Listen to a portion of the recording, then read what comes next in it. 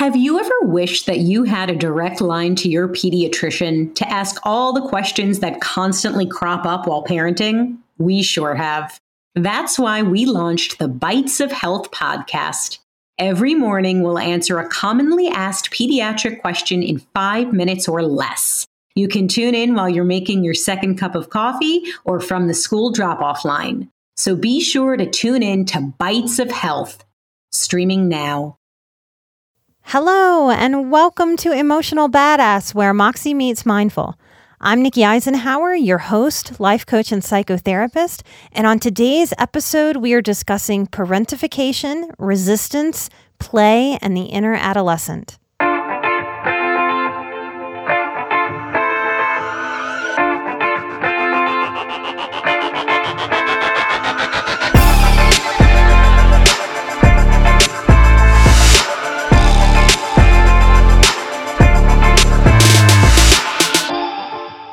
I invite you to take a moment to center with me to get the most out of this episode.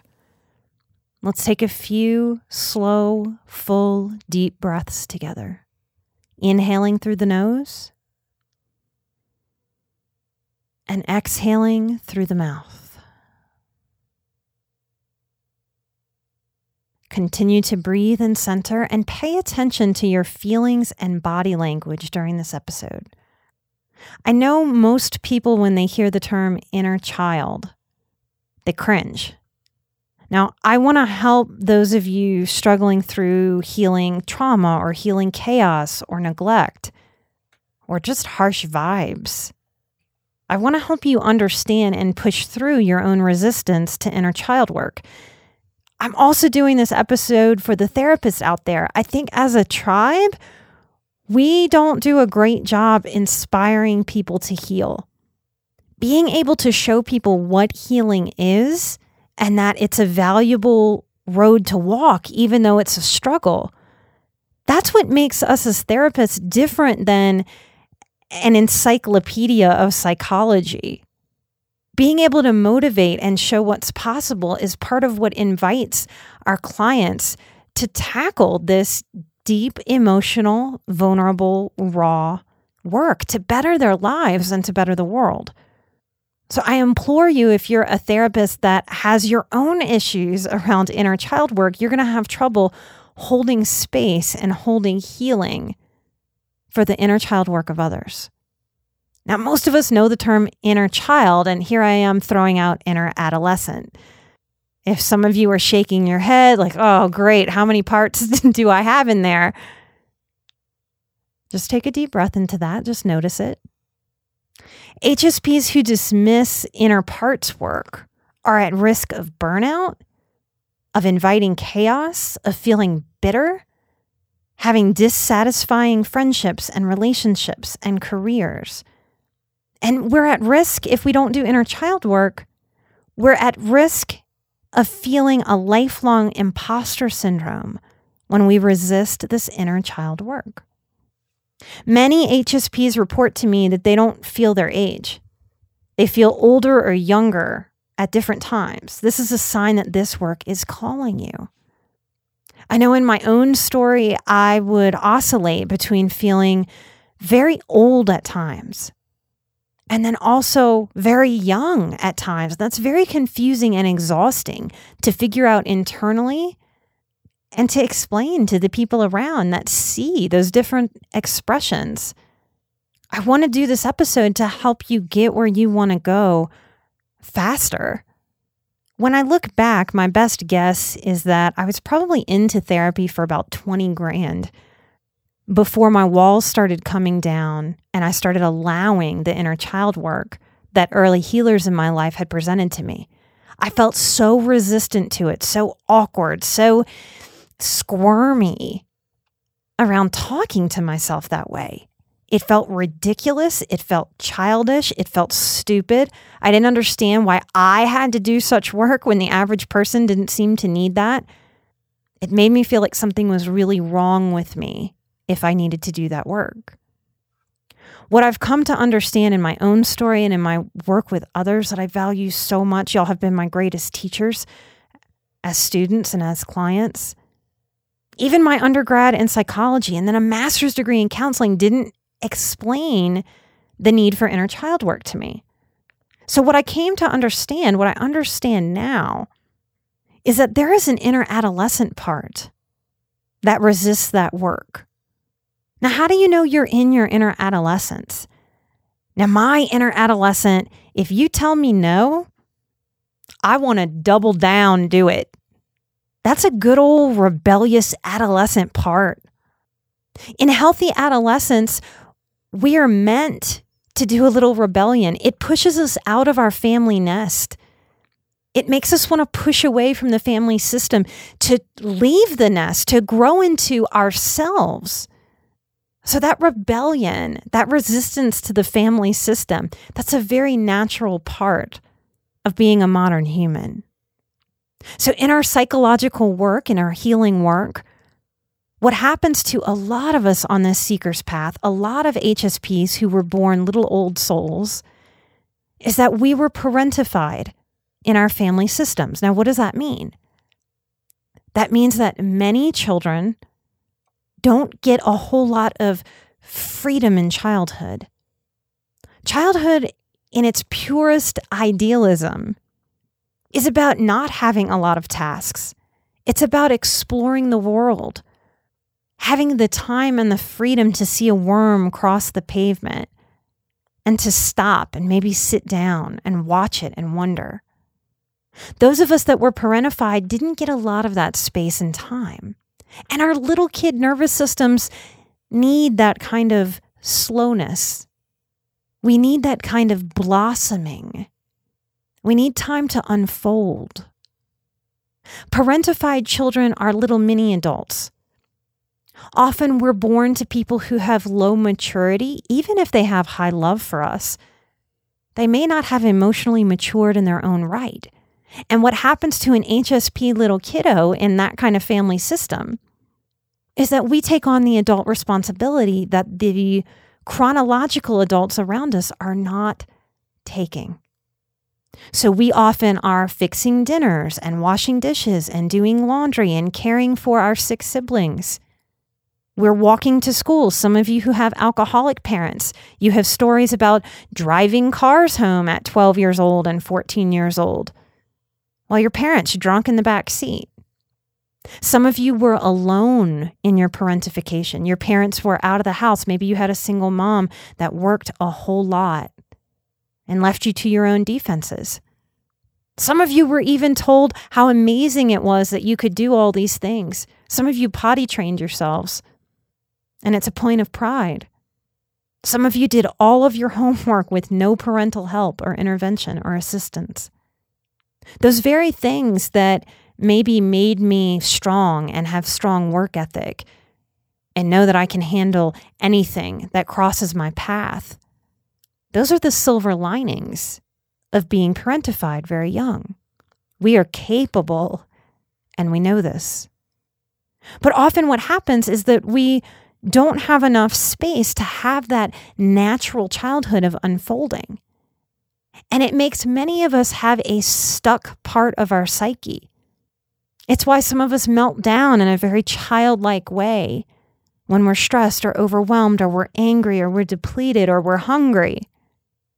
But if we didn't get what we needed in childhood, we often did not get what we needed in adolescence. And what happens when there's a stuck inner adolescent part is that we get stuck in some dysfunctional, rebellious behavior. We can roll our eyes at things that are healthy for us. And we can allow things that are unhealthy, like someone screams shots at the bar. We can be all about that. Our inner adolescent goes straight for anything that's chaotic or impulsive or throws caution to the wind. Our inner adolescent rolls its eyes at healthy things. It can whine. It can blow up and lash out. It compares to others very negatively. If we were neglected, our inner adolescent may be very, very strong. Because in a sense, we raised ourselves. So here we are in adolescence, and all of a sudden, teachers and parents maybe counseling advisors trying to get you into college or get you to finish high school start to come tell us things. I vividly remember starting to shift into going from good girl to rebellious teenager. And all of a sudden there were adults around me who had a lot of advice. And I didn't understand it at the time, but looking back and seeing this show up in my clients over the years, it's a dynamic we don't often hear spoken, that all of a sudden, here comes some adults that give advice. And our inner adolescent looks at those people and says, "Excuse me? I've been basically raising myself. You haven't been there for me when I have been hurt, when I have needed you. And now you want to come tell me some shit that you think is best for me? Screw you, I'll do what I want." That thinking, because that inner adolescent is wounded and sort of stuck in that developmental place, that resistance shows up in the therapeutic relationship. So when I, early in my own therapeutic process, would hear a healer say, "Nikki, you really need to do some inner child work here," guess who would show up? Not my healthy, wise woman part, like, "Oh, really?" Because my healthy, wise woman would sound like this: "Wait, you have something that might help me? I'll do anything that might help me. I could feel better. I could feel more grounded, more secure, safer, less anxious, have healthier relationships. Hell yeah, I'll do that all day long. Tell me what to do. I'll try anything." That's not who shows up when we say inner child work, is it? Our inner adolescent does. My inner adolescent would fold her arms across her chest, roll her eyes internally and externally, and think, "What am I, like a baby? This is ridiculous. Yeah. I'll talk about this shit with my healer, but I'm not going to go home and talk to myself. What a loser." And that's a sign. And maybe it's easier for you to see it in me and my story than in yourself, depending on where you are in your own journey. But that was a sign that I didn't know how to decipher. And early healers didn't know how to help me decipher it either. When we are nurtured, when we are little, when we are held, when we have a safe place to fall, being kind to ourselves internally, holding ourselves, giving ourselves grace, it doesn't feel as foreign. We don't push against it because we have some muscles with softness. We have received nurturing, so we don't buck nurturing. So many of you out there are lengthening your healing process by giving in to the inner adolescent that resists healthy work. Can you feel your inner adolescent as I'm talking? Does your inner adolescent buck up, wanting to fight my words and my message?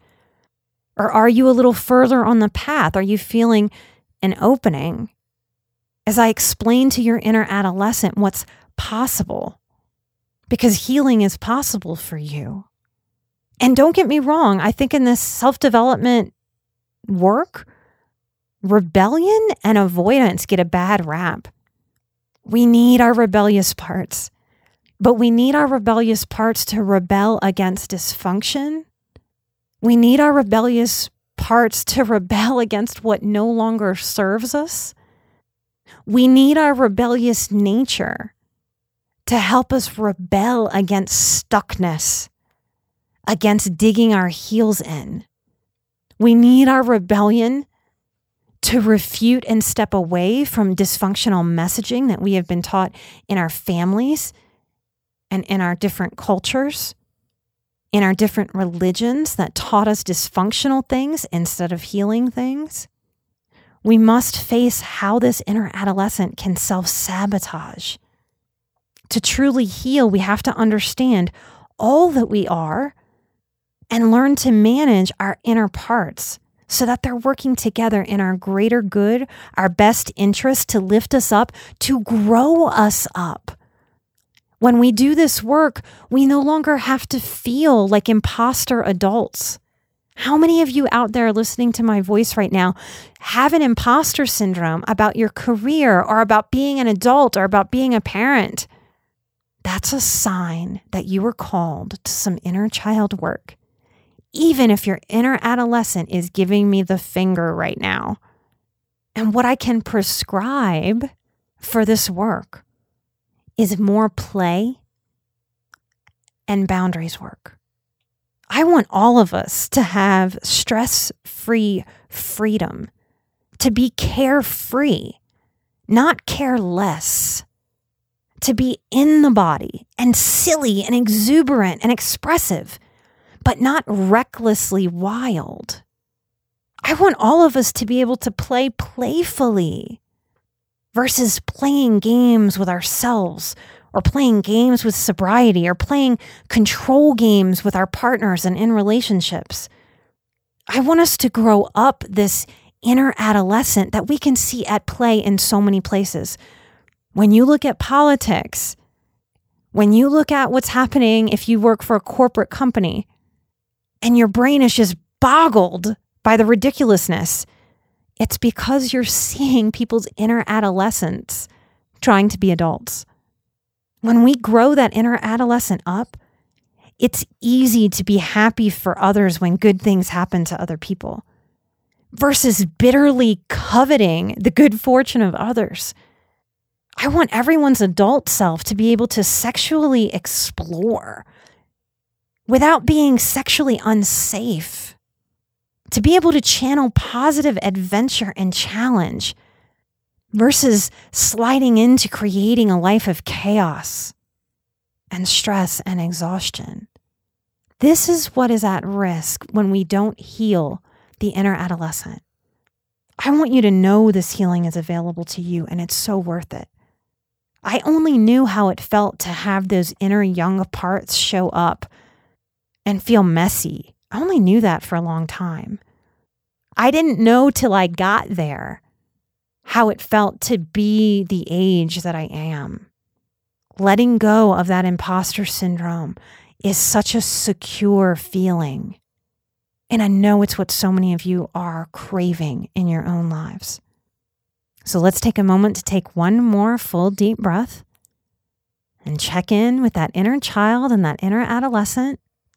And maybe just for today to say, I'm sorry I've been ignoring you or pushing you away or trying to pretend like you don't exist. I'm learning how to take better care of my inner parts.